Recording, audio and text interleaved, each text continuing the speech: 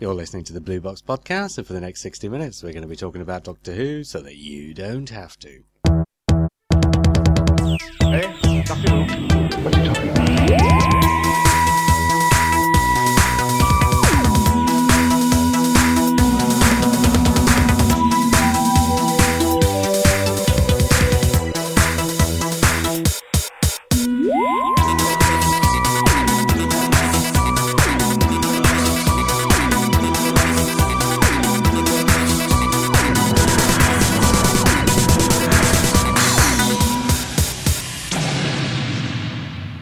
Hi, I'm JR. And I'm Simon. And what did you think of Into the Dalek? Oh, you were going to go off and have a drink. You thought I was going to do some kind of opening spiel there, and I didn't. I asked you a question straight away. Yeah, I didn't expect to have to give an opinion so early in the podcast. Well, don't worry about it then. Well, in that case, let's move on to something else, shall we? Go on. No, I'm not. Give me your opinion. Now. 30 seconds. Nearest thing to a classic we've had in the new series. Nearest thing to a classic series story, you mean? No. I just think it was pretty much a classic story. Really, I get when people say that. Oh, that was a classic. I don't always think that, but I think that really was a classic story. Really? Gosh, I don't think it was. You thought it was like the best story since it came back? No. Okay. No, but I think it just had all the hallmarks of a really classic Dalek story. All right, actually, yes, to be precise, more of a classic Dalek story.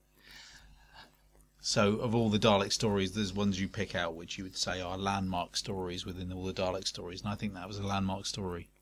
More so than, say, Asylum of the Daleks, then? Yeah. Okay. Go on, then. You've got to go a bit further than that. What? Anything particular about it that made you say that? In as much as it was the Dalek being a Dalek, and well, obviously not being. But wasn't a the Dalek being a Dalek in Dalek? The Christopher Eccleston one. Yeah. So what? I suppose. Yeah. No, you're absolutely right. That was a landmark one. I was going to make a little pun there. Yeah. I was going to say what elevated this above that. Very good. Did anything elevate this above that? Yeah, I think it just had vision, and I think Phil Ford and Stephen Moffat. You didn't find the vision impaired? This is going to go on and on. At some point, I'm going to stop doing Dalek puns. We'll have to talk about it all later, but I just felt like everything was done right, apart from one particular scene that I'll talk about later. No, talk about that scene now. Let's get it out of the way. Okay, the brain scene. The brain scene that actually somebody on Facebook pointed out that it looked like an 80s schools programme. And I know what they mean. It was. When you say the brain scene, you mean the bit where he was standing in front of it? Yes. And it was obviously a model behind him. Yeah, yeah. And is that what you mean? That effect? It was more the way it was realised. Yeah, it was the only thing that pulled me out of being completely sucked into it and loving every moment of it. Did you not have a problem with, for example, my problem in those terms, the thing that almost pulled me out of it was the whole soldier thing. Like, at the start, you have the stuff with Danny Pink, and there's that bit of dialogue where Clara says to him, he says, I'm not like other soldiers, I'm, more sensitive or whatever. And she says, oh, what you mean you kill people, then you cry. Right. And then at the end of the story, and because obviously you can see where this is going to go. Yeah. In the coming weeks, right? And at the end of the story, the girl, Journey Blue. Oh, yeah. Soldier Blue, yeah. Yeah, comes out, comes after the TARDIS and says, take me with you. And the Doctor says, you're probably really nice, but you're a soldier. Yeah.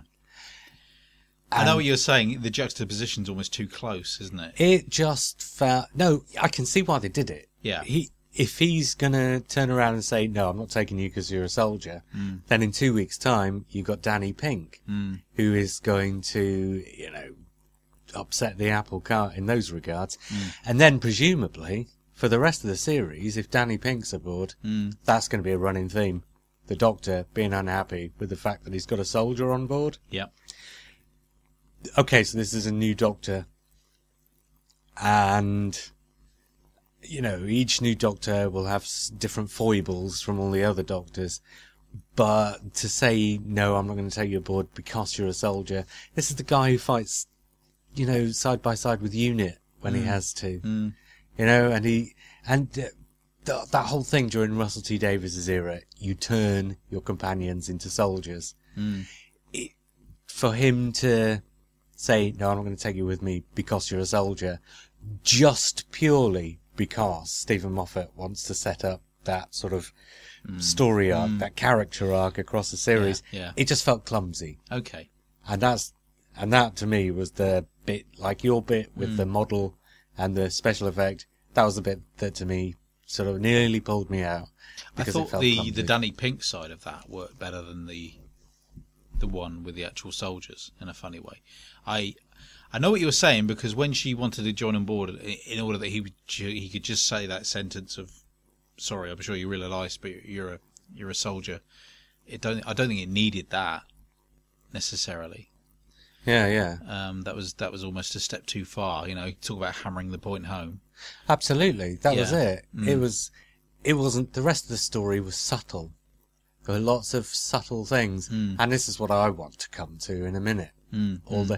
Because from a storytelling perspective, there are certain things you look out for and certain things you're expecting. And there are certain things where you say, are they going to exceed my expectations? And on almost all the occasions, they either exceeded or sidestepped or in some way surprised my expectations. But that was the only bit where my expectations, if you will, were let down. Okay, let's talk about Danny Pink. So, that slightly odd having a pre-titles bit where the Doctor's travelling by himself and then goes off to fetch Clara after they've said to him, he walks into this spaceship and this Journey Blue says to her, uncle, wasn't it? Uncle and niece? And this guy saved me. And he says, well, that's all very well, but this is a secure ship. We're going to have to kill him anyway. And they don't kill him because he's a doctor, so they take him to see the patient. But does that give him carte blanche to get back into his spaceship and fly off and fetch somebody else who's neither a doctor nor a nurse nor anything and bring her back? So now you've got two strangers on board this spaceship, both of whom are insecure. That felt kind of... Again, I can see why they did it. I know this is going to sound like me ragging on the episode now. That felt slightly odd as well. Yeah. But I liked it. Yeah. Do you know, there's sometimes when something like that happens, you just think... The line where the Irish guy, comedian doing a straight part, right? I can't remember the actor's name. Yeah, the guy from Tyres from Spaced. Yeah, I can never remember his That's name. the one, that's the one. Yeah. The bit where he says, right, you may have saved monies, but there's a secure ship, you're going to have to die anyway. You could just have not had that line. And if you'd not had that line, you could still have had the bit where the doctor says, well, I'm a doctor. Okay, we'll take you to see our patient. Well, in that case, I need my assistant. Yeah. And that would all still have worked. Yeah, isn't this kind of this Stephen Moffat thing of assuming that the viewer would just assume... I mean, this is the doctor who can walk into a situation and within 5 minutes he's convinced everyone that he's perfectly safe and they should let him help them. So I think as a viewer, as a fan, you accept that. Yeah, I think the thing of it is, for the one-time casual viewer who's watching it, the bit where he says we're going to have to kill you anyway. Oh, I'm a doctor. Oh, we'll take you to the patient instead. That's a great little funny little thing, right? Okay, yeah. And they don't care.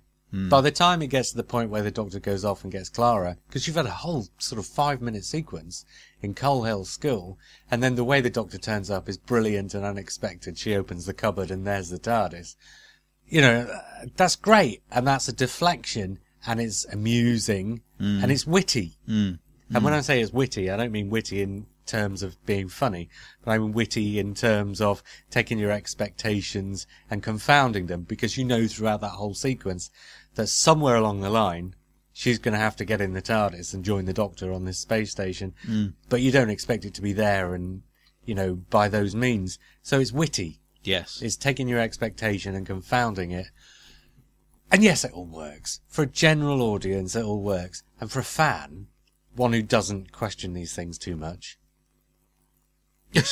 which isn't really me, but I write reviews, so I have to look at everything. As somebody said the other day, what is it? I'm like Neo in the Matrix. Yeah, Simon, I listened to that podcast. Yeah. But what I mean is, it all works, and in the end, it doesn't really matter because, as far as I'm concerned, if the dialogue and the plot point fulfills its function, and it's amusing, and when I say amusing, I don't necessarily mean funny, but I mean entertaining. Yeah. If it entertains you and it fulfills its function, then that's fine in the end. So that's just a couple of minor quibbles. But then now I want to get into the good stuff. Now you got it off your chest. Yeah. No. Okay, let's not get into the good stuff yet. The whole Danny Pink sequence at the start. Yep. What do you think of him? I think he's great. Ah, And I didn't expect him to be great. I thought he was going to be an irritant. why did you think he was going to be an irritant? In as much as he was going to be obvious as the love interest for Clara, and it was all going to be seeded because obviously there's going to be more drama down the line, so, tugging at the heartstrings type of stuff. But I didn't expect to like the actor and the character so much. I thought he was absolutely brilliant. Well, they did something astonishing, didn't they? Considering Doctor Who really is kind of still children's TV. The bit in the classroom where the kids are asking the questions. Have you ever shot anybody? I'm a soldier. Yeah. I'll leave that to your imagination. I'm a soldier. I go to a place of conflict where there are other soldiers who are fighting on the other side from me. What do you think? Yeah. Have I ever shot anybody? Yeah. And then when the other kid asked the question, have you ever shot anybody that wasn't a soldier? I thought the tear was perhaps a bit too much. Yeah. I don't think we really needed to see the tear.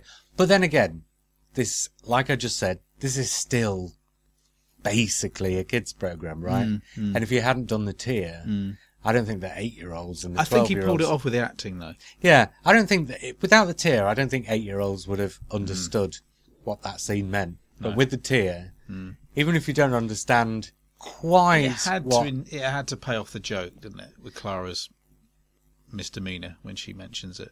Oh, yeah. Because when she says, well, you shoot people and then you cry. Yeah. And we've actually just seen it. Yeah. Yeah, I mean, that could have been done another way. It could have been you kill people, then you feel bad about it. Yeah, I think... Yeah, okay. I can't... I think the tear may come up later in the series. I think that there's going to be an episode around about 2/3 of the way through the series set on Agaten, and that the tear, which will have been saved, will be what saves Danny Pink from the pyramid on Agaten. Yeah. Oh, right, okay. They're not going to sing 7 Tears by the Goombay dance band. How does that go? I can't remember. 7 tears are pouring through the ocean. Like that. Hey! I just wanted to get you to sing it. Truly terrible record. No, it's a great record. I suppose you're the kind of person who didn't like Boney M. Oh, I love Boney M. Oh, well, there you go. 7 Tears. That's just a Boney M song by another band. Oh, I don't know. It's that bloke who looked like Brian Jacks singing with his hair was too long. Oh, I can't remember. I have no idea what they're talking about. No, okay. What they looked like or anything. No. What were we talking about? Danny Pink. Yes. Yeah. When you said you thought it was going to be an irritant because he was just basically being flown in to be a love interest. Yes. And also, maybe a potential heartthrob for teenage girls who are still watching Doctor Who, who still need their fix of, not David Tennant, but somebody in that position in the series. Yeah. Yeah, okay. But then they bring him in and they did something spectacular with him, right? Right. Because, like you just said, he could have just been another teacher at the school. But he's not. in that, okay, he's a soldier thing is going to have repercussions further down the line. But the fact that they've started off with, have you ever killed anybody who wasn't a soldier? And the answer to that is obviously yes. This is a guy with issues. And they're not the kind of issues that Doctor Who companions usually have. Oh, lots of monsters are going back to my childhood and stealing my childhood memories and using them against me. It's not those kind of issues. It's real world issues. This is a guy, because you don't. It's dodgy ground as well, considering what's going on in the world. Yeah, absolutely. Yeah, but they don't usually do this in Doctor Who. All the things that they usually do in Doctor Who, and I'm basically thinking Russell T Davies, because last week we talked about Clara, right? And I said she's a character without kind of an ostentatious character idiosyncrasy that becomes her character in the same way as, say, Rose did and Martha did and Donna did. Right, so generally speaking, and Amy was the same and Rory was the same. When you get down to the nitty-gritty of it, Amy was the gobby Scottish one. And Rory was the sort of henpecked house husband who gets to come in the TARDIS and gets to be the voice of sanity. Yeah. When, the 11th Doctor and Amy are sort of kicking their heels and having fun being chased by monsters. But in comes Danny Pink, and it looks for all the world like this is going to be somebody who's bringing real world drama into this fantasy series. Yeah, it's already a totally rounded character. Yeah, all these things that Stephen Moffat's accused of never being able to do. Because, going back again to what I said last week, I said Stephen Moffat does do this stuff, but because he wraps it up in witty comments, it generally speaking, I mean, this sounds patronising, goes over the head of people. It's there to be seen if you want to see it, but if you don't like the witty dialogue, you're not going to look any deeper than that. And, Amy was the gobby Scottish one. And Rory, even though he was the henpecked husband, it was the actor, really, who brought the reality into the part. But here's somebody who's a damn fine actor, from what we've seen so far, but who's also been given a fully rounded character to play with as well. Stephen Moffat has obviously taken some of the criticisms to heart. I don't know whether specifically he's been out and said, oh my God, they're not complaining about that again. Right, I'll do something different next time. But you know what I mean? Yeah. He's either taken the criticisms to heart, or else he's looked at his own work and said, right, let's try it a different way this time. And he's still writing Stephen Moffat Doctor Who. People say, oh, every story he ever does is timey-wimey. That's patently not true. I was only watching The Bells of St. John the other day, actually. There's no timey-wimey in The Bells of St. John whatsoever. And if you're going to look at Stephen Moffat stories in terms of the timey-wimey aspect, this episode, I mean, it's a Phil Ford story, but obviously Stephen Moffat's had some input, as we saw by his name being on the screen. Yeah. It doesn't have timey-wimey inverted commas, but what it does have is the same rug removal that you get with timey-wimey, where Stephen Moffat throws things in to sort of throw the viewers off the scent, to sort of give the viewers a sit back in your seat and think, oh, what the is going on here? And by having the Doctor arrive on a spaceship and, we're going to kill you, oh, you're a doctor, we'll show you the patient, and then the next thing you know, you're in Coal Hill School. The Doctor's nowhere to be seen, and it's not just a throwaway scene, which it could easily have been. It could have been a throwaway scene with Clara meeting Danny Pink. It could have been 30 seconds long, and then we could have been back to the spaceship. But no, I don't know how long it was, but it was a good 4 or 5 minutes. Yeah. That's an example of Stephen Moffat doing the Stephen Moffat thing, taking the viewer's expectations and throwing them out the window. Their expectations about how drama works. And the way he then brings Clara into the story with the Doctor, and the way he pays it off at the end, like I said, is quite obvious with the whole line about not taking you as a soldier. But it all works. That's how drama works. But the thing is, Stephen Moffat's still doing those Stephen Moffat tricks. He's still doing the bit where you suddenly go into Coal Hill School and you stay there for 5 minutes instead of leaving again. And, do you know what? A couple of other things I've seen on Facebook and around and about since I watched it. Because one thing I've seen on forums is a lot of people who hated the last 5 years with Matt Smith saying, oh, it's Stephen Moffat. He can't help himself. Always needs to put in timey-wimey. Always needs to put in too much stuff.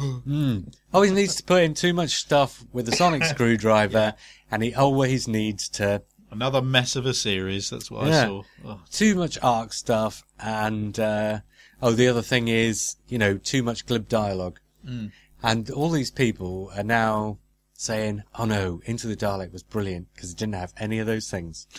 Well, I'm sorry, but the bit where they go to Coal Hill School for 5 minutes is just as much of the timey-wimey as any timey-wimey story.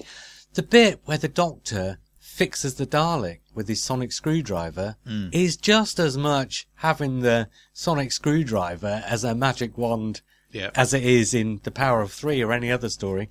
The bit where the first soldier dies, and they follow him down the tube, and when they get there, the Doctor says he's the top layer if anybody wants to say a few words, is just as glib as anything Matt Smith ever said. And what was the other thing I said? Can't remember. There were four things, weren't there? There was something else as well. It's all there. It's still Stephen Moffat Doctor Who. It's just ever so slightly different. The difference is not in the ingredients, but it's in the flavour. It's not in the ingredients, it's in the manner of cooking. If you take the same ingredients and roast them, you get a different result as if you take the same ingredients and fry them. And that's all that's happening here. You've got exactly the same ingredients. Instead of roasting them, he's frying them, right? So it's still Doctor Who Stephen Moffat style. And so for somebody like me who loves Stephen Moffat Doctor Who, it's still just as brilliant as ever it was. And all the writer, and this is the thing that I've found amazing about the last 5 years that I didn't find especially amazing about the first 5 years. In Russell T Davies's Doctor Who, which I loved and I thoroughly enjoyed, but he ran out after 2 years. He ran out of having anything left to say. And he didn't quite manage to find writers who could live up to his vision of Doctor Who. In the Russell T Davies era, apart from the Stephen Moffat episodes, almost every other guest episode, whether it was entirely rewritten by Russell T Davies or not, generally speaking, was a bit weak. You look at Series 3 when you've got the Lazarus Experiment and 42 and, quite a few episodes in that series, actually, even if you look at the Shakespeare Code. And even things like Gridlock, they're not spectacular in the way they could be. And, none of those episodes were bad. No. And sometimes it wasn't the script, but sometimes it was the production. Because it just felt like it was on a treadmill a bit. I'm reluctant to say half-baked, but they were. It kind of was. I mean, you look at 42, for example, because I would say is a brilliant example. The moment I read the synopsis for that, I thought that is going to be brilliant. And it's got I think it's got a good script. But the script perhaps needs just that little bit extra. The cast isn't great. No, the cast is good. Do you think? Yeah, Michelle but they're badly Collins? directed. Michelle Collins might not be the best actress in the world, but if you tease a decent performance out of her, she can give it. And Anthony Flanagan's in that. He's a wonderful actor, and I think that's the worst I've ever seen him. And these things make the script look bad. And Graham Harper directs it. Everybody loves Graham Harper, and he makes it look spectacular. And he has his moments. The bit where Martha's on that shuttle, going away from the spaceship, that bit's fantastic. But what he does elsewhere lets it down.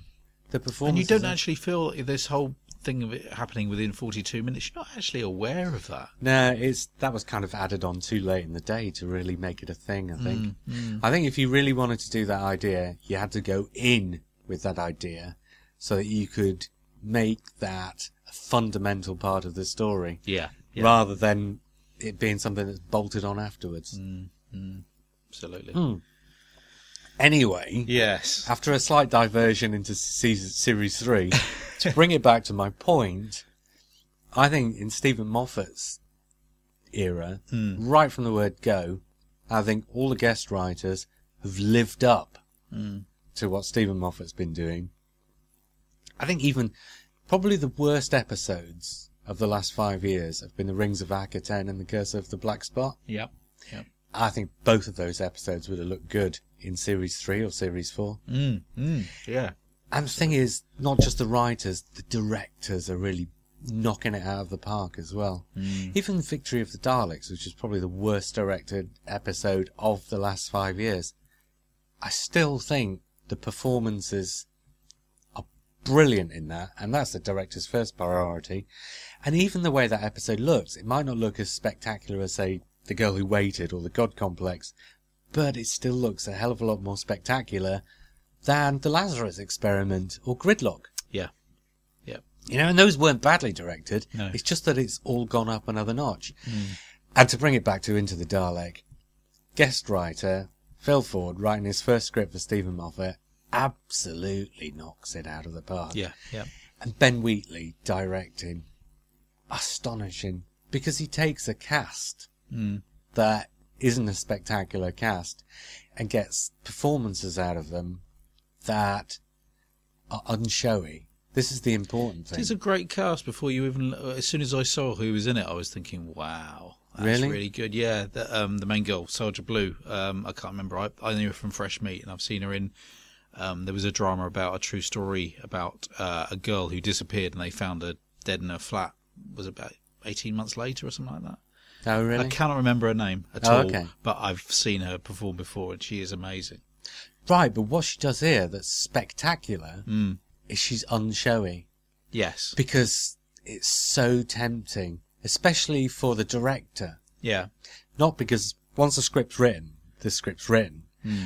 it's so tempting for the director to come in and to get everybody to show off. Because this is their 45 minutes in Doctor Who, and they know it's going out on a Saturday tea time to 7 million people. Yep. It's so tempting for the director to say, right, knock it out of the park. It's so much more difficult. And you know what? In The Voyage of the Damned, I thought this is what Kylie Minogue did, and I didn't think she'd get enough credit for it. It's so much more difficult to tone your performance right down, to let the story take centre stage. Yeah. And that's what they did last night in Into the Dalek. All those actors let the story be the star of the story. Yeah. Rather than being the star of the story themselves. The guy from Spaced, and again, we've not got a cast list in front of us. Yeah. It would have been so expected. You know, most of the audience, He was great. If anybody in the audience had known that the guy in Spaced who does Tyres. Tyres, Yeah. was going to be in that episode, they'd have expected a Tyres performance from him, right? Yeah. And he just played it completely straight, and he didn't go off over the top at any point. No. Yeah. He just let that part be that part, and that was brilliant. I haven't let you hardly speak for ages. No, it's fine. It's fine. I tend to go off on one when I get started, don't I? Yeah, but it was a really special episode. When it really, I love the Danny Pink thing, and as I say, I didn't expect to really warm to his character in the way I did. I think the casting is perfect. He has the air of a warm person, but at the same time, you can perfectly see him joining the army because he would be doing it for the right reasons. But moving on from that, the moment... And he's serious as well. Yeah. Because when the actors come in to play recurring characters or companions or whatever, you very rarely get that amount of seriousness in the performance. You know, because you can have the humour as well, but because you're a star of the show, you tend to play it in a starry fashion. And he so played that not in a starry fashion. He was very naturalistic. Is that a word? No, yeah. When he was being questioned about what he'd done over the weekend, his reactions were perfectly normal. The girl behind the desk wasn't so great, and that girl who's turned up again for some reason. I don't know if there's a reason why she's turned up again. Michelle Gomez, her heaven thing. No. The schoolgirl, because she was the same girl who appeared in the last episode saying, "Go on then." It's his sister. To Clara. It's his younger sister. Is it? Possibly. Yes, I Who's think younger sister? Danny Pink. What, actually in the story or as an actor? In the story. Oh, in the story? Yeah, I do believe so. Oh, I didn't know that. Yeah, I think maybe you're not supposed to find this out yet. Oh, bugger. Yeah, I'm not sure. I think in the end credit, actually, it just acknowledges her by her first name. Right. So you don't know she's a Pink until later. Because also, I can't remember now because I wasn't watching out for it, and I should have done because I knew this was going to be a thing. Is she white? Or is she's black? She's black, yeah. Yeah, she's his younger sister, definitely. Ah. I've just spoiled it for people listening on the podcast because Yeah. I think we don't find that out until episode 5 or 6. Okay. It makes sense because I was thinking, why have they given her a second bite of the apple as an actress, to do that as well? No. Yes, because I remember Or is she now. the only schoolgirl with a voice in that school? Was she in the first episode, Deep Breath? Yeah, she was. She was the one who faced up to Clara. Well, you know when Clara passed out and she got a vision of the school, of the classroom, and there was a child saying, "Go on then." Right, Same girl. Right. Yeah. I've forgotten all about that. Yes, because Danny Pink's sister's in the first episode and he doesn't turn up till the second episode, but his Right. sister's in that one too, and you don't find out she's his sister until, I think, maybe episode 5 or 6. So we really shouldn't be rattling on about this anymore, so let's move on. No, okay. We've Spoiler. spoiled it already. I know. Too late now. Terrible. But I think the point where I knew this was kind of a 9 out of 10 type episode was where they passed through the eye of the Dalek, and you had that wonderful. It was Fantastic Voyage. The effect, yeah. Yeah, people have been saying it's the Avengers, and yeah, it is the Avengers, but it's Fantastic Voyage. Well, that's what it set out to be. Yeah. Basically, And it was gorgeously, beautifully. That shot of Peter Capaldi, you couldn't have done that with any other Doctor. Maybe John Pertwee. with His arm hands going and through arm. and then his face going through, because he's not your stereotypical cosmetically pleasing Doctor. He's a bit odd looking, and that was just He did. it was Ben Wheatley did some really nice things, really simply, yeah. and that's the mark of a good director. Is one who, going back to that same expression again, one who doesn't show off, but everything he does is in service to the story. See, this is my bugbear with Caves of Androzani. To me, on Caves of Androzani, as a director who's showing off, there's a lot of things in Caves of Androzani that don't need to be there. There's a whole sequence where there are dissolves for no reason whatsoever.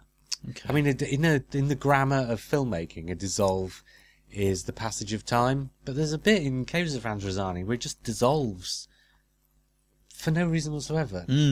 It's kind of, here's a bag of tricks, oh, better throw it at the screen. I mean, Caves of Androzani, I like it, Yeah.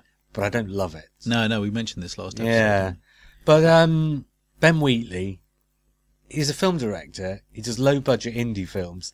And with low-budget indie films, directors very often have a tendency to get into showing off because it's a low-budget indie film. It doesn't get a very big distribution, and you've got to get noticed in order for it to get a wider distribution. So the directors tend to show off because that's often what you have to do in order to get your film noticed.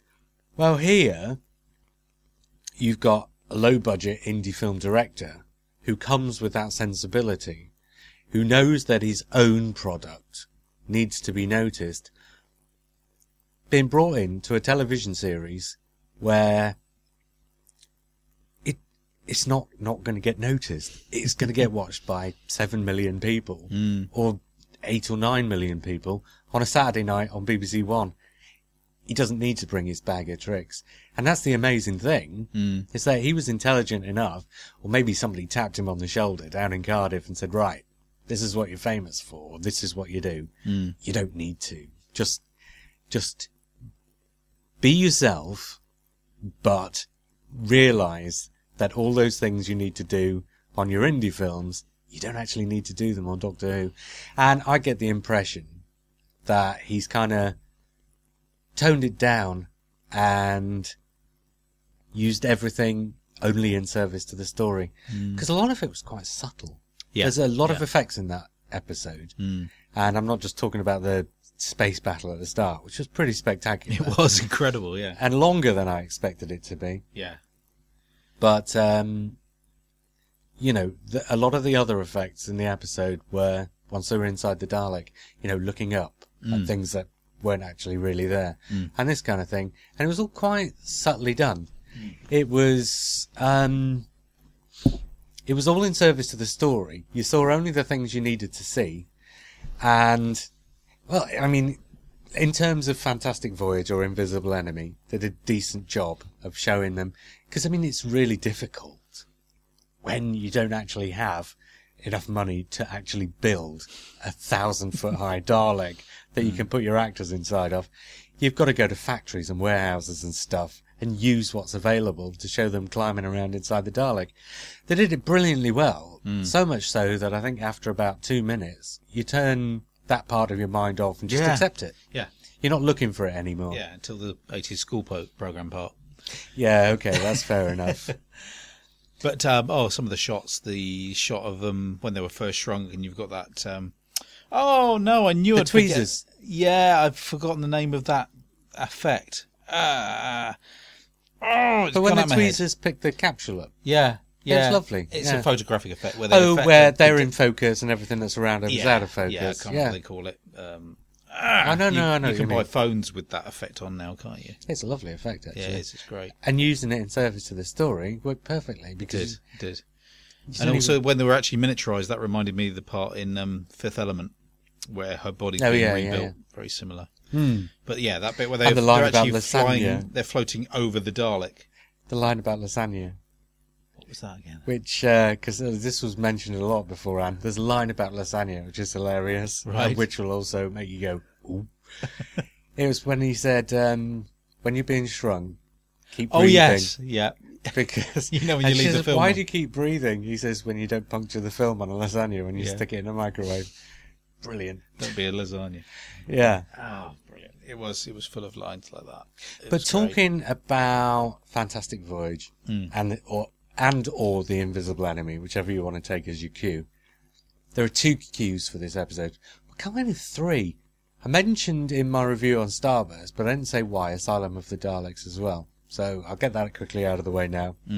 Asylum of the Daleks is a story in which the main cast are in a contained environment, and it's kind of a maze that they've got to work their way through in order to resolve the plot. Yep. And at the end of the episode, it turns out that one of your lead characters is inside a Dalek. And this Dalek doesn't realise it's a bad Dalek. It thinks it's a good Dalek. Well, how much of that did we see last night? Yeah. There's quite a lot of symmetry between those 2 stories. Yes, it's literally turned it inside out, hasn't it?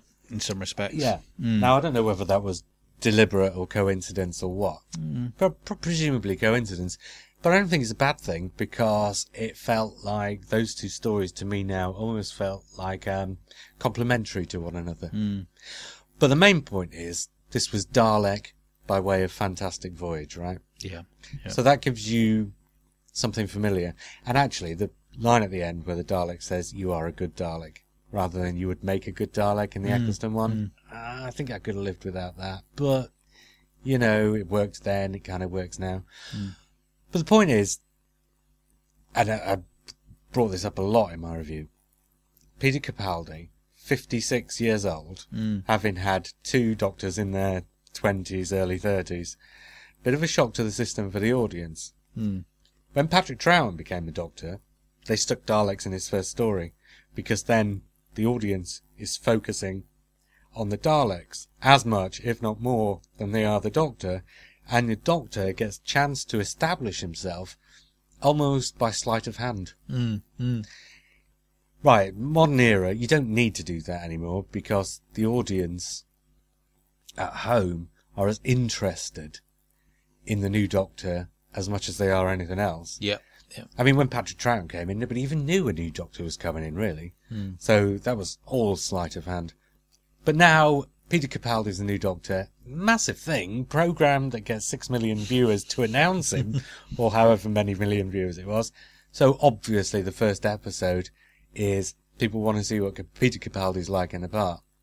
Right? But in the first episode, that's your post-regeneration, you don't really find out what the character's like until the end. And when you do, you don't quite get enough of that character for it to really bed in. Yep. Your problem then is, not so much that you need to establish the character by sleight of hand, but that in your second episode, if you don't have something strong enough to counterpoint him, you're not going to watch the story. You're still just going to be watching the character because you want to know what the character's doing. By using the Daleks in the second story, you've given a strong enough counterpoint to your brand new Doctor in order to make the episode not tip the balance too much in one direction or the other. So, that could have been lost. Like it was in The Beast Below. Beast Below wasn't strong enough. No. And the story became lost in it just being Matt Smith's first proper episode as the Doctor. Yeah, yeah. So Beast Below failed. Yeah, yeah. I think it did. It was a failure.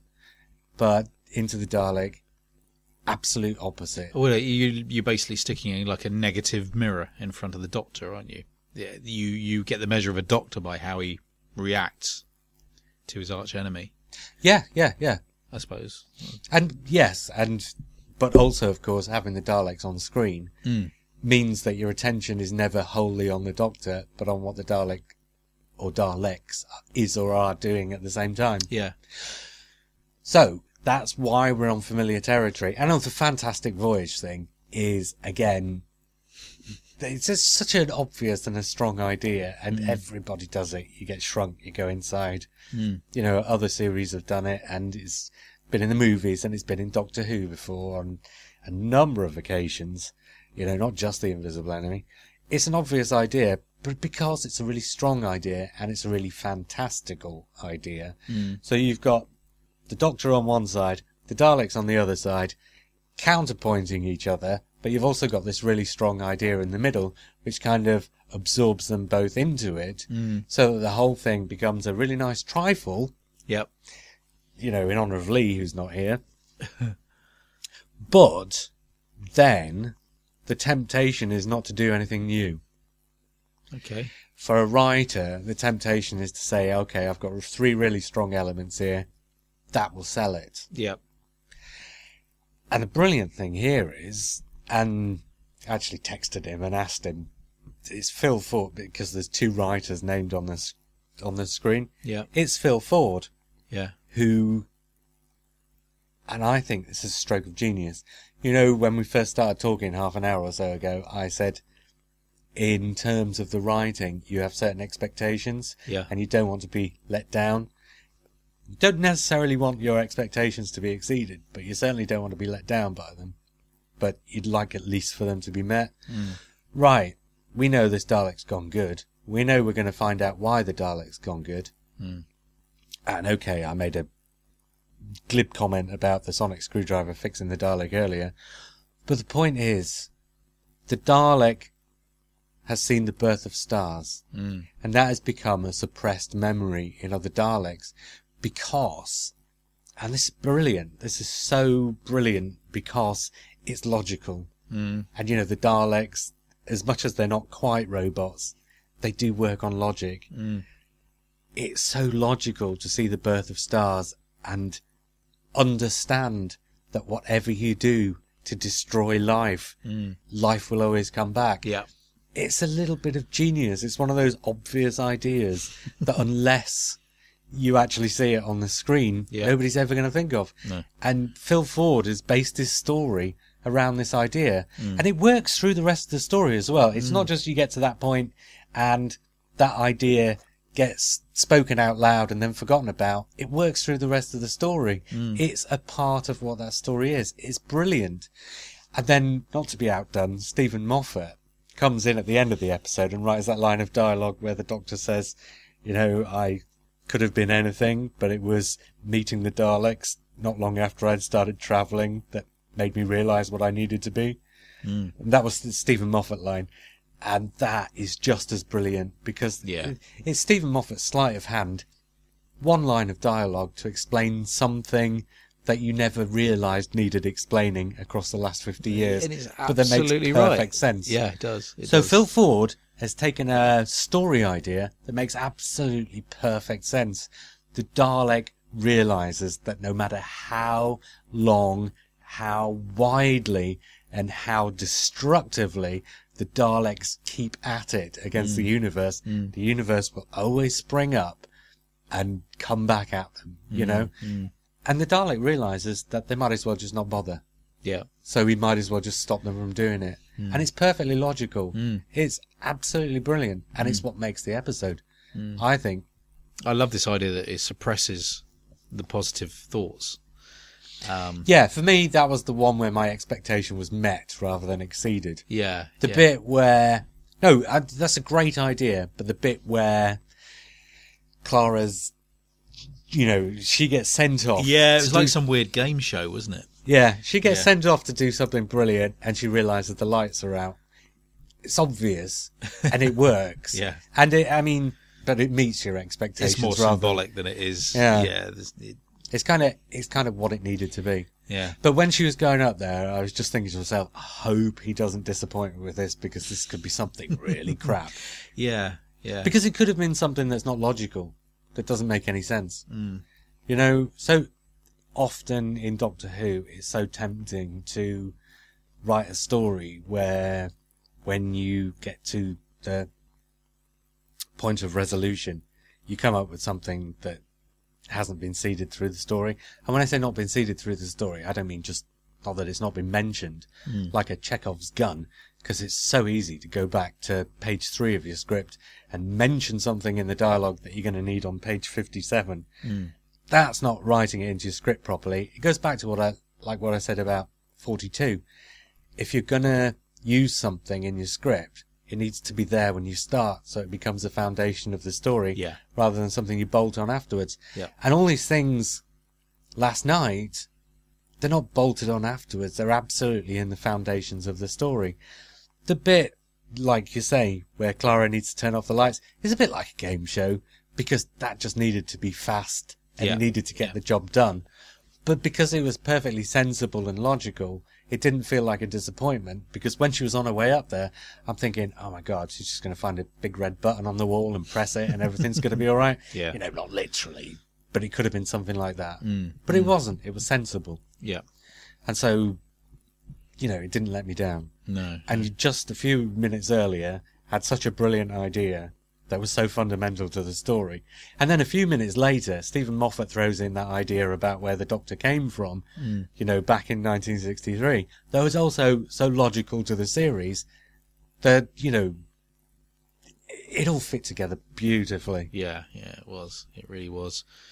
Of course, you've got Stephen Moffat doing this thing of calling the Dalek Rusty. It's back to the handles thing, isn't it? Well, Rusty's Rusty Davis's nickname. Oh, is it? Yeah, did you not know that? No. Oh, no, that was a big in-joke for Russell T Davies. Oh, was it? Oh, fantastic. Well, I'm assuming so. Yeah. I wouldn't have thought he'd have called it Rusty and not been thinking about Russell T Davies when he did. Oh, it was lovely watching this episode. I had insomnia last night, and I watched it about 3 o'clock this morning, just on a laptop, on my lap with headphones on. And then I watched it just before you arrived again with my 5-year-old daughter. Oh, did you not get to see it last night when it was on then? No. Okay. No, I was watching Lee pretending to be someone out of Firefly at a cabaret night. Oh dear. Yeah. Right, let's move on. Trying to think now, is there anything else in the episode that we need to bring up? I think we've pretty much talked about I think so. I just think it was gorgeous. It was gorgeous, and Peter Capaldi's performance, you know, he's absolutely nailed how he is as a Doctor, I think. Already. Yes.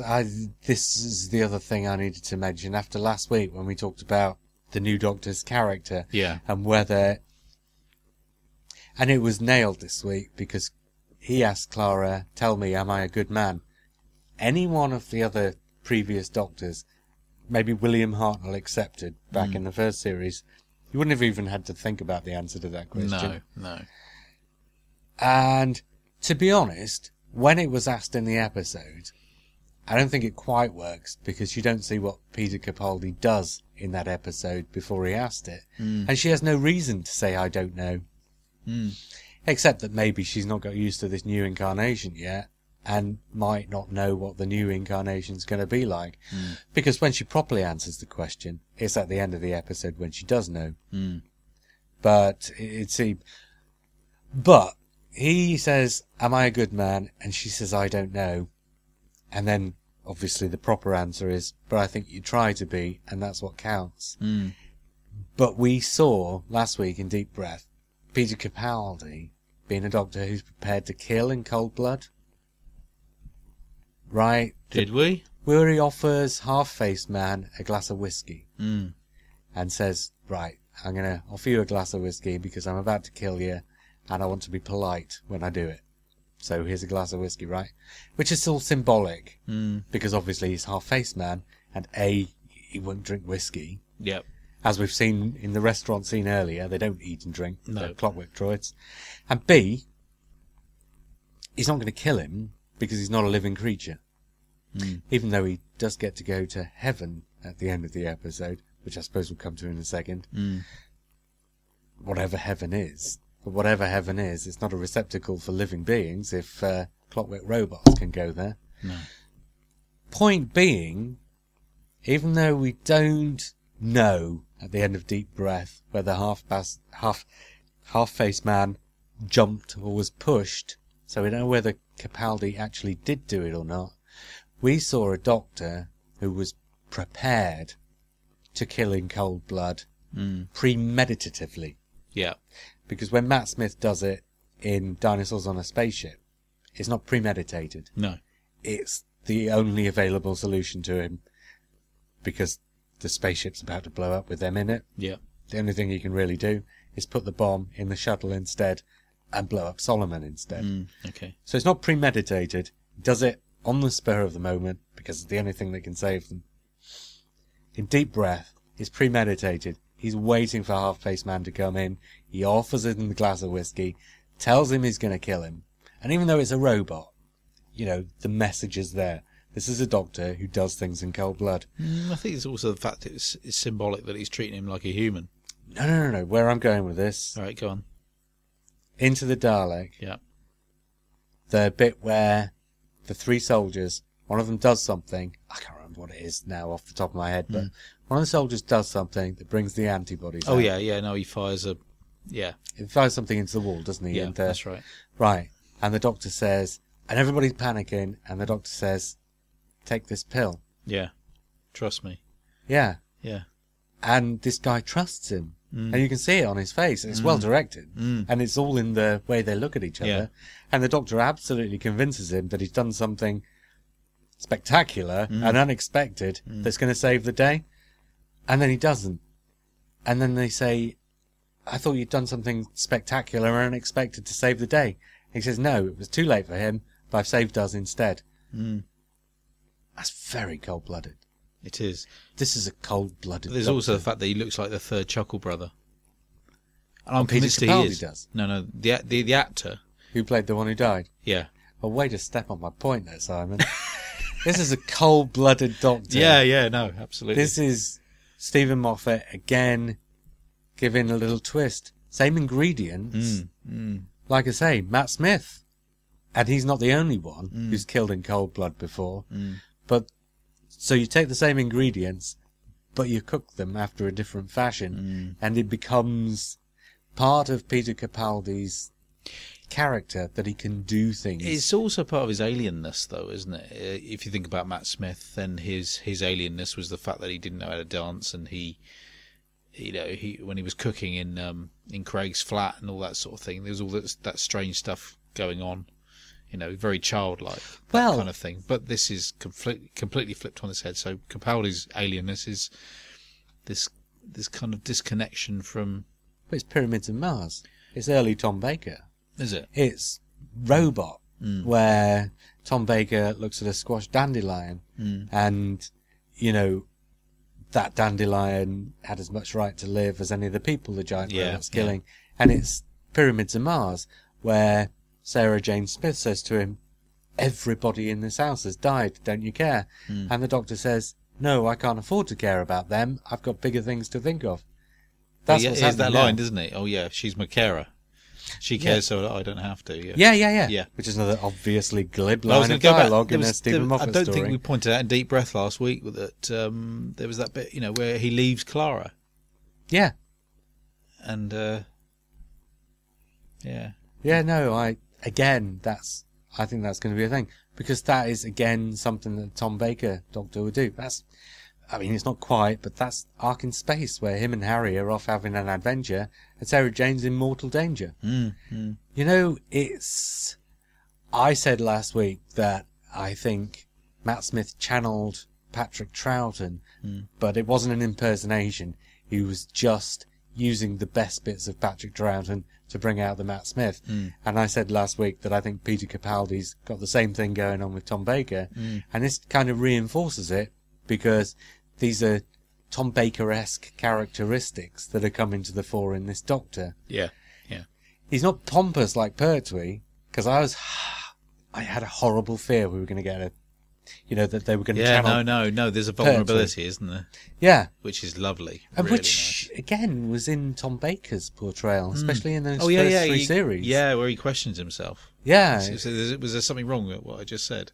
And it's lovely, really nice. With Tom Baker, especially early on, because by the time you get to the end of Tom Baker, it's like he walks into the room and he says, "Right, I'm going to solve this."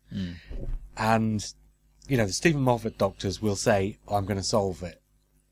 They walk into a room and say, "Right, there's a problem here. I'm going to solve it." But they'll puncture that by having a character say how. And the Doctor will say, "I haven't got the foggiest idea, but something will come to me. It always does." Yeah. But Tom Baker, in those first three series, through a lot of those adventures, for 3 episodes, you had no idea what he was going to do, because he had no idea what he was going to do. Yeah. And he was flying by the seat of his pants. And Patrick Troughton too. This is all very Stephen Moffat. The Doctor might say at the start of a story, "Whatever problem you've got going on here, I'm going to sort it out." But he's bluffing. Yeah. And both of those Doctors now, Matt Smith and Peter Capaldi, will bluff their way into a situation like that. But it's still reacting to what's going on around them. It's huge fun. It really is. It's great. Oh, I think it's fantastic. I'm really excited for the rest of the series. Yeah, I am. I am literally excited. I've been excited by this episode, and that's why I've got such a positive response to it. I'm not quite sure what I'm going to make of next week's. No, I have tell you what I am going to do is I'm going to sit down, and my nephew's coming across, and I'm going to try and persuade my sister-in-law to let my nephew, I think he's 10, my 10-year-old nephew, to watch it, because he's never been able to watch one without us watching it first. But I think next week's is going to be all right. I should imagine and my daughter as well. It doesn't look very dark. It doesn't look very dark. No. I hate the title. Oh, it's dreadful. It is. Worst episode. Do you know what's wrong about the title? And this episode of the podcast will probably go out after the episode's been on, so people will know as soon as they hear me say this whether I was right or not. Yeah. But what's wrong with that title is that the title came before the story. So it's not that they came up with a good story and gave it that title. Yeah.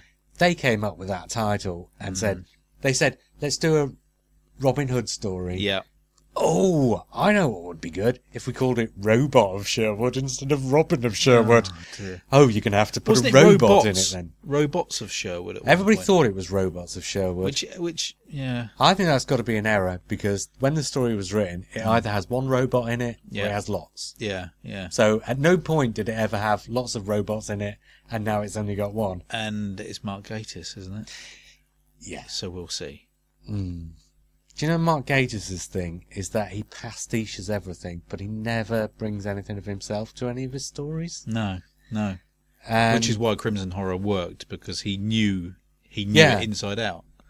And because he didn't need to or bother to try and bring some, in the way that in The Idiot's Lantern you've got the story about the father and the son, which feels really awkward throughout the entire episode. Because it's not pastiching anything. And so Mark Gatiss is not the natural person to write that in, so it doesn't feel natural. It feels clumsy. But when Mark Gatiss is just doing pastiche, when he doesn't have to sort of shoehorn those elements in, he's fine. Yeah. So maybe next week's episode will be Crimson Horror rather than Idiot's Lantern. That point I made last week, that thing they say about writers, that you should always write about what you know, and he obviously does write about what he knows, and he really knows about that whole Victorian horror thing, and it worked brilliantly. I'd like to see him write something personal. I don't think he can, and that's the point. Mm. Do you know? Nothing he's ever done as... League of Gentlemen was 100% pastiche from start to finish. Mm. You know, that... what was that 3-part horror thing he did, late night thing, about 4 years ago? Mm. Mm. Sherlock. Mm. It might be Sherlock Holmes brought into the modern day, but it's still entirely pastiche of all sorts of genre things. Yeah, yeah. There's nothing in it that... I mean, and they pastiche... And what they do brilliantly with Sherlock is that because Stephen Moffat is first and foremost a writer of sexually motivated sitcoms, if you want to put it that way. Mm. But so there's a huge element of that in Sherlock. Not necessarily the sexually motivated part, although that does come into it. But you know what I'm saying? Yeah. All the sort of character stuff in Sherlock, and I think this is what Stephen Moffat does, is that he does bring his personal stuff into it, so that the jokes aren't just jokes, but they relate to people and proper situations. Yeah. And I think that's what gives his stuff life. But Mark Gatiss, his involvement in Sherlock isn't to bring in that stuff. You know, that's what Stephen Moffat brings to it, and what Mark Gatiss brings to it is the genre pastiche. Yeah, yeah. I've never seen anything from Mark Gatiss that relates to life. No. I've only ever seen things from Mark Gatiss that relate to other TV or other books. Yeah, I've read one or of his other books, films. the Vesuvius Club I've read as well, and that's a kind of a hotchpotch, a melting pot of other people's ideas. Yeah, in some respects, yeah. So, but and this sounds like we're ragging on Mark Gatiss. If you do it really well, there's no problem with that. Yeah, there's nothing wrong with if that's Because if he's Robert good Holmes, at what he does, then Robert Holmes did that yeah. back in the 1970s, and everybody loves those stories. You know, nobody complains about the Brain of Morbius because there's not a single original idea in it, No, and there isn't. Keep saying about Crimson Horror, he proved that he can do it. We just want him to do it again. And I hope next week he will be doing it again. Yeah, yeah. Because I think that little snippet of Robin Hood, if that is Robin Hood, it smacks of Men in Tights more than... Yeah. And Errol Flynn, because, you know, Errol maybe. Flynn had that sort of slight campness to it. Yeah. That sort of knowingness to it. You know, that was the great thing about the 40s, actually. It was before method, and it was before naturalism, and when people would do things with a slight wink to the audience. Yeah, yeah. And if it's got that wink to the audience, and if it's got the... And I think it will, because I think Stephen Moffat and Mark Gatiss are now in sync. Yes, yeah. I don't think they were at Victory of the Daleks. I don't think Mark Gatiss should ever been the writer who was given Victory of the Daleks to do. You know, in that first series, Mark Gatiss should have perhaps done... Mark Gatiss could have done the Chris Chibnall story, the Silurian story. Yeah, because that was... Awful lot of that story was pastiche. And Mark Gatiss could have done it as well as Chris Chibnall did. Or whatever. But to put Mark Gatiss on the Dalek story just felt weird. The Spitfires in Space bit, brilliant. But that's the only Mark Gatiss bit in that story. And the other 40 minutes are like, what? All that personal stuff with the robot at the end was so clumsily handled. Where they have to talk him out of blowing up. You know, it didn't feel natural. No, and I think... Whereas that kind of thing in Stephen Moffat's Doctor Who is natural. Yeah. Yeah, sorry, I cut you off. No, it's fine. I was going to go back to when we were talking earlier about people's expectations of Stephen Moffat. It's a shame that the showrunner can't be much like a novel writer in that he could use a pen name. And I'd be fascinated to know that if people didn't know Stephen Moffat was carrying on and it was just some other name, faceless name.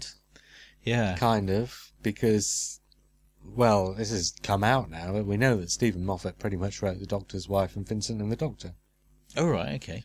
That's kind of come out now, because both of those writers, I mean, I've said this on the podcast, you know, not to denigrate Neil Gaiman or Richard Curtis, but they've not written Doctor Who, and Doctor Who is, in spite of the fact that almost everybody who watches it thinks they can do it and thinks they can probably do it better than the people who actually do.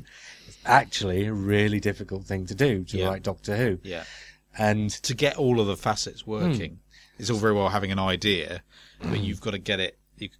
You know, you can have an amazing sci-fi idea, and you think, yeah, that'd be really cool if that happened. But then you've got all these other, you've got to manipulate the characters, you've got to manipulate emotions, and So with Vincent and the Doctor and the Doctor's wife, presumably Stephen Moffat had the kind of document that we always saw with Russell T Davies, where a germ of an idea comes from him. He gives it to the writer, and the writer brings what he has to it. And then it comes back to Stephen Moffat. And with both of those stories, with the Neil Gaiman one and with the Richard Curtis one, you can see a lot of Neil Gaiman in the Neil Gaiman one. Yep. And you can see a lot of Richard Curtis in the Richard Curtis one. So I'm not denigrating those writers in any way whatsoever. No. But to actually take those ideas and put them into a 45-minute format for Doctor Who, Stephen Moffat apparently had to do an awful lot of rewriting to make them both work in the 45-minute format.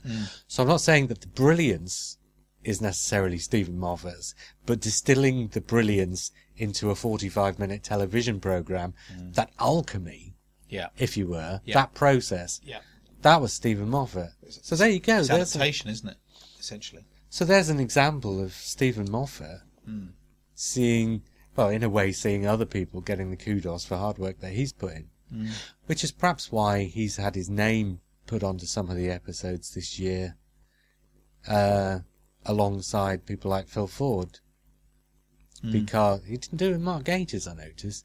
But then, like we say, if Mark Gatiss is in sync with Stephen Moffat now, he wouldn't have needed to. No. But yeah, I think maybe because people were winning awards for things that Stephen Moffat had written, kind of, that makes you kind of think, well, couldn't I put my name on it as well, just to make sure? A bit. It depends. It's a mutual thing. I wouldn't be the least bit surprised if Phil Ford didn't turn around to him and say, I think you should have your name on this as well. Oh, yeah. Well, the thing is, as well, I think, and especially with this episode, Into the Dalek, I think something slightly different's happened anyway. Because with Russell T Davies, he had that document where he had 10 stories, and he had a nugget of an idea for each of those 10 stories. And he would say, okay, Dalek's in Manhattan. Gives the idea to somebody and tells them, right, Dalek's in Manhattan, you write a story. And so perhaps, well, very likely, in fact, Stephen Moffat said to Phil Ford, want to go inside a Dalek? So invisible enemy meets Dalek. What can you do with that? And Phil Ford says, okay, this is what I can do with that. And Stephen Moffat says, yeah, that's very nice. Now go and write it. But because this is also Peter Capaldi's first proper go after the post-regeneration, so presumably Stephen Moffat had a much bigger hand because he wanted to get the Peter Capaldi character right. So probably the idea was Moffat's. The story was Ford's, and the plot was Ford's. You know, the order in which things happen, or the way in which things happen. But then the gloss, presumably, was, well, between the pair of them, but Stephen Moffat taking a much closer hand to make sure.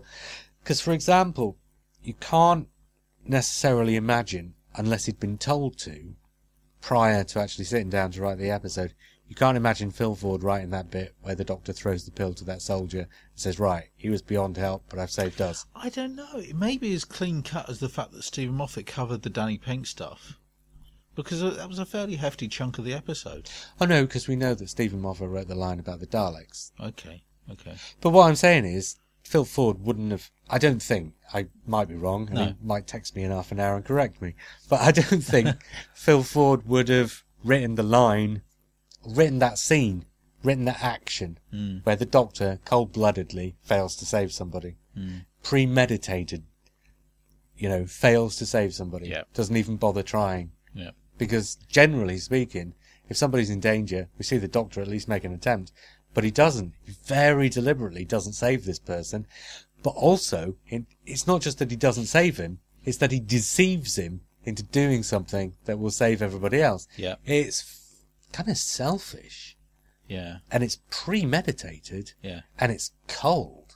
And I don't think Phil Ford would have written quite that thing. Phil Ford might have written that there was something accidental about the way this guy died, that might have saved the others. And the Doctor says, phew, that was lucky that happened.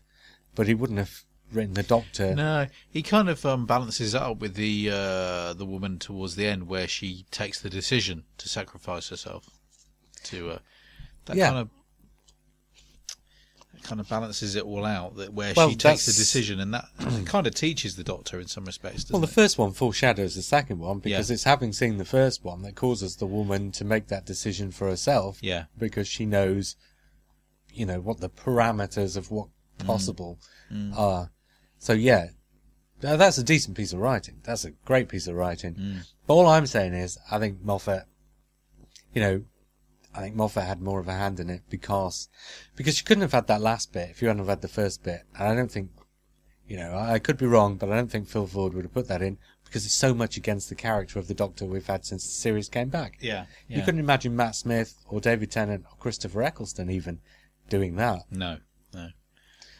So, he had to have been told this is what the Doctor's character is now.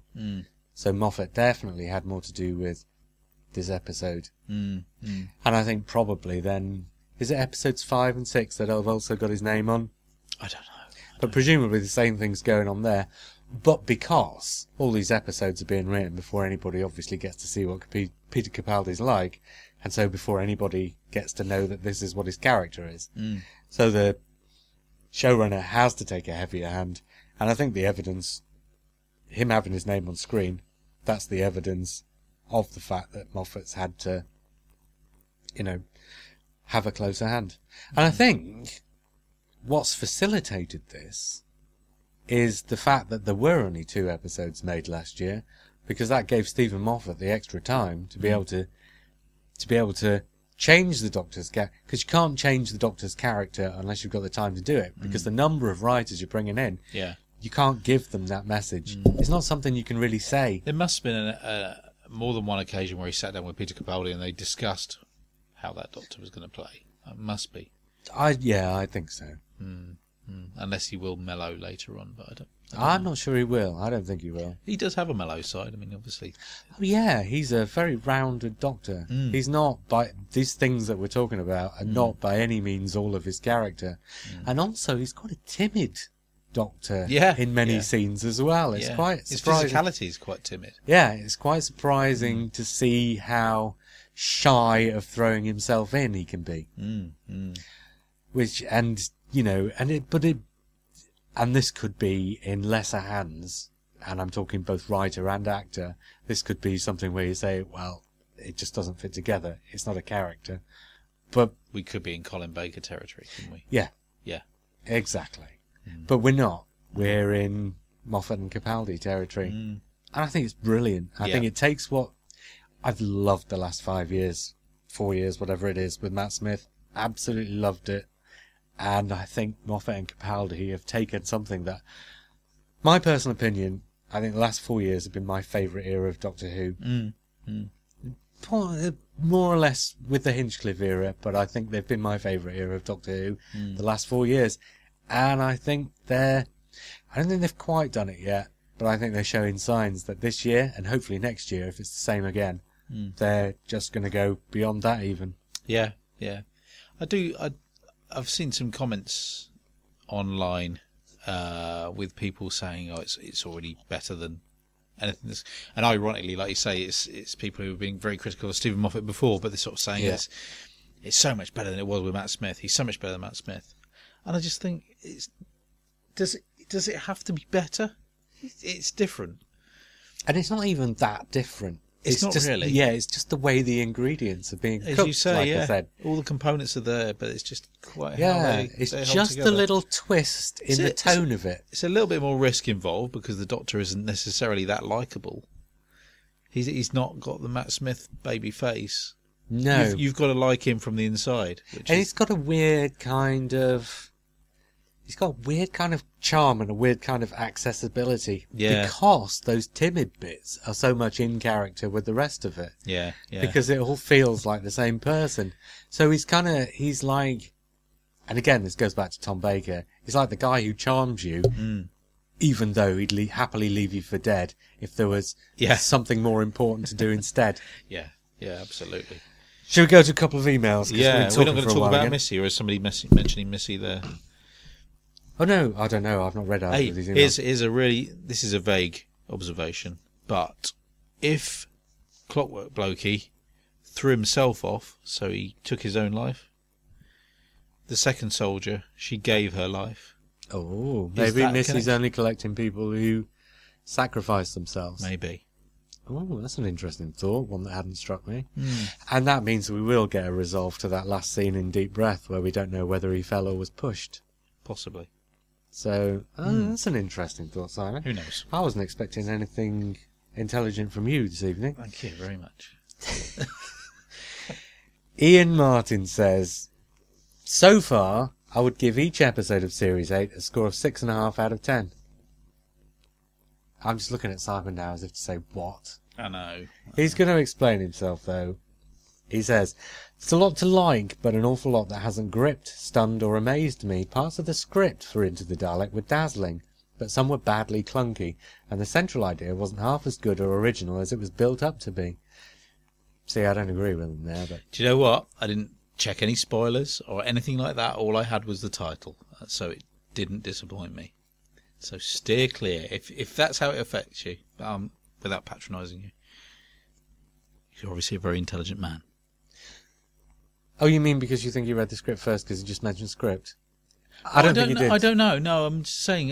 What he was saying, it was built up to be this amazing idea, but I wasn't aware it was built up as anything because I don't think he meant it quite that literally. Oh, okay. I did, but maybe I don't know. I just mean, when you get to what your idea of an episode was, even as it unfolds. Oh, okay. Sometimes. Oh, okay. Yeah, fair Because you dues. come to it with no expectations. Yeah. And as the story starts, because I've found this before. Yeah. Sometimes when a story starts, you'll think, oh, I know where they're going with this. And when they don't, you kind of... It's funny how you detect that, because you were saying about that point where they went up to the cortex, didn't they? Or they went up to the memory. They climbed back up to the memory module. And I almost detected there was going to be a lull in the substance of the story. But there wasn't, as you say. But I almost detected that. Yeah, it felt like they were about to disappoint you, didn't they? Yeah. And they didn't. No. They didn't surprise you in quite the same way as they did with some of the other stuff. Yeah. But it was possibly satisfying. Ian's talking the same thing, yeah. Anyway, he says, with the next episode coming from Mark Gatiss, I can't help feeling that for me personally, this is the weakest start to any series of New Who, and I really hope it goes up a gear very soon.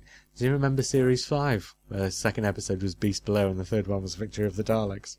This has been much better than that. It was. Much better. Yeah. Jayco is even better than she was last year, but despite flashes of dark malevolence, Capaldi isn't quite nailing it yet. We spoke about Jennifer Coleman last week, about how I think, because people are saying now, oh, she's finally got a character this year, and I'm thinking, no, it was always there. It's just that because we have this slightly different variation in the tone, it's kind of...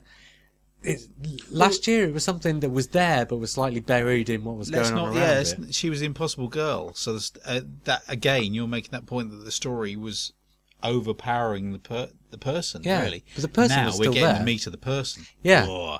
and it's Anyway. always been there. Yeah. It's just that when that whole impossible girl thing was going on, people weren't looking at the character; they were looking at the story. Yeah, and the scenes with Danny Pink in this episode were charming. Yeah, they highlighted it so Yeah, much yeah. better. Capaldi isn't quite nailing it yet. His performance needs to go up a notch because he's gamely occupying the screen rather than owning it like Matt Smith did. More intensity, more electricity. At times last night, I actually found myself wondering if the show might benefit from having a year or two away to recharge. I hope that 99.99% of people are hugely loving Series 8 and that my reservations are merely byproducts of heat stroke. Plus, with the time difference to Dubai, I am, of course, watching these episodes late at night and when I'm knackered. But it's not just clicking for me yet. Hope you're all well. Seeing as he's in Dubai, do we actually care what he thinks? Oh, that's not fair, Simon. Well, I can't get it to scroll now. I had it scrolling a minute ago. Use arrow keys. Try the arrow keys. Oh, Is yeah, that that's better? fine. No, I didn't mean that, Ian, honestly. I don't know. I find it very hard to... let's be honest, nothing is going to appeal to absolutely everybody. No, absolutely not. And I think something which we touched on earlier is that there's a lack of physicality in Peter Capaldi's Doctor, and I've caught him on screen. He's probably thinking he's doing quite a lot because there's my physicality getting in the way. And for the benefit of those who are listening to us rather than watching us, Simon just more or less knocked his microphone over. Yeah. He's doing this thing where he stands there, not knowing, the Doctor is not knowing what to do, and he's wringing his hands and things like that. And that's not very interesting on the screen. And certainly if the direction doesn't kind of catch that in the right way, it can look like Peter Capaldi's standing around not doing much. Do you know what? He's also slightly knock-kneed. Yeah, he is. Which kind of makes him look... He swings between looking really kind of almost regal and... Empowered to being this funny, gawky little man. Yeah, But it all feels natural. It doesn't feel like enforced swings in what he's doing. It all feels natural. And that's not just the writing and the performance, but that's having a good performer. Because any performer can make those choices, but a really good actor is the kind of person who can take those choices and make them feel natural, make them flow into one another. Anyway, we've got another essay from Miles Northcott. Deep breath. Where's Lee? Hello, boys. So I've just seen Into the Dalek, and here are my initial thoughts on it. What a storming start. The Doctor's rescue of Journey Blue, that name has to have alternative connotations, was superb. Capaldi's acting and characterisation make the Doctor seem more alien than he has been since early Hartnell. Probably unsurprising, since his regeneration cycle has been reset. He has effectively been rebooted, so has, to all intents and purposes, been reset to Hartnell, and we are going on that original journey with him again. To quote John Thompson, nice. Matt Smith should have hung on then. Matt Smith should have hung on. Yeah, waited for another couple of regenerations in order to get the Troughton gig. Oh, I see what you're saying. Yeah. Anyway, Miles, I liked Journey's uncle. Nice to see that Ian from the Great British Bake Off got immediate work after last week's debacle. Was he on the Great British Bake Off? Well, he had a beard and he was Irish. That's about as similar as he gets. Oh, mind you, he had a big conch as well. So, yeah. No, I see what you're saying. Oh, right. It wasn't the actor. No. Somebody who just looked like him. Physically, yeah, and he was Irish. Okay.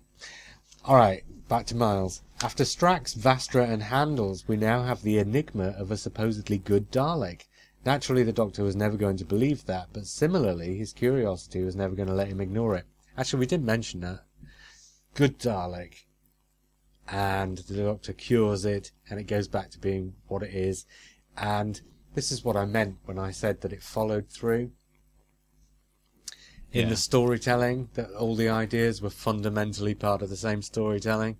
Because when he cures it, and when the Dalek goes back to being what it is, and then when Clara has to put the lights back on, unsuppress its memories, and it's only the unsuppressing of the memories, rather than breaking the Dalek again, that turns it back into the good Dalek. And then there are all those bits of dialogue about what it means to be a good Dalek.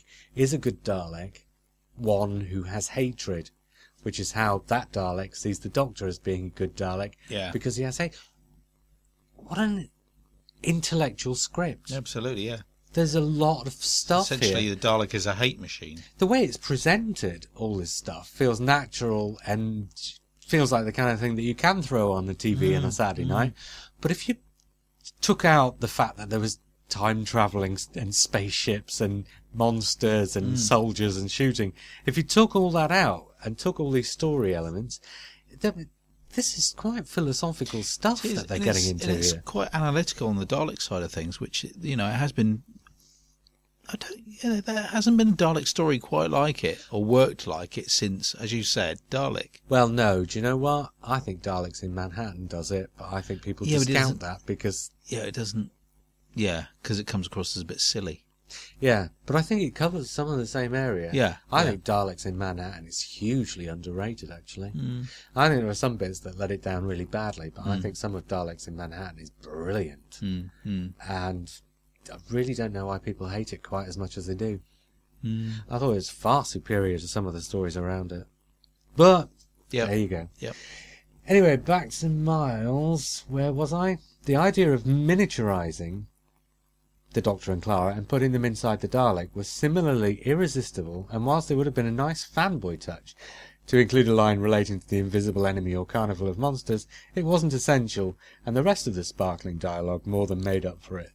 The verbal sparring between the Doctor and Clara is as good as anything the show has ever produced, and is helping to make this series even better. Having the Doctor heal the Dalek's injury and have it return to type was slightly unexpected, although it really shouldn't have been. The way Nick Briggs changed his inflection to immediately show that the Dalek was back to normal was magnificent. The fight scenes between it and the humans were shot wonderfully, and again reminded us all of Dalek. Natural, I suppose, as it was a single Dalek against soldiers, but it showed us yet again that the Daleks are relentless, unstoppable killing machines. The Daleks are scary again, and in the best possible way. Yeah. This sheer single-mindedness shown here, allied to the cunning they show, although nowhere near often enough sadly, puts them back to where they should be, as the Doctor Who monster that inhabits our nightmares.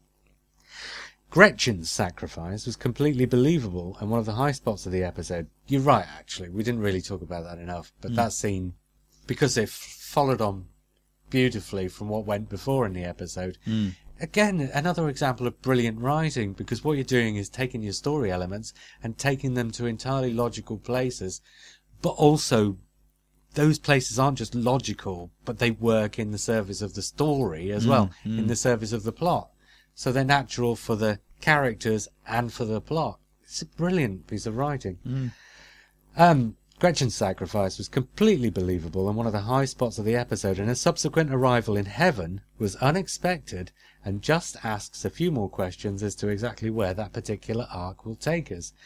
Missy is an intriguing character, and drip feeding exactly where and drip feeding us like this is the perfect way to pique our interest.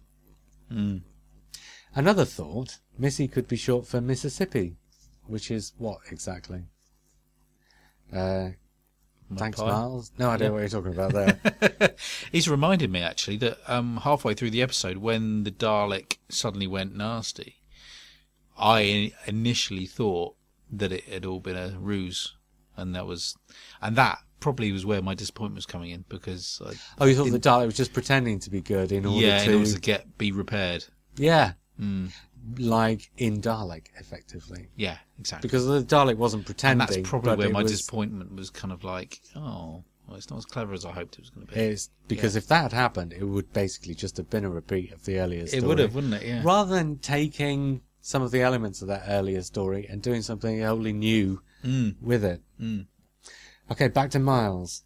We're nearly halfway through his essay. Visually, audially, and tonally, this new series feels very old school. I loved the sequence where the miniaturized party exited the capsule and was reminded of the Dalek's master plan segment, with the Doctor, Stephen and Sarah bouncing around gurning. Except this was more sensible and just glorious.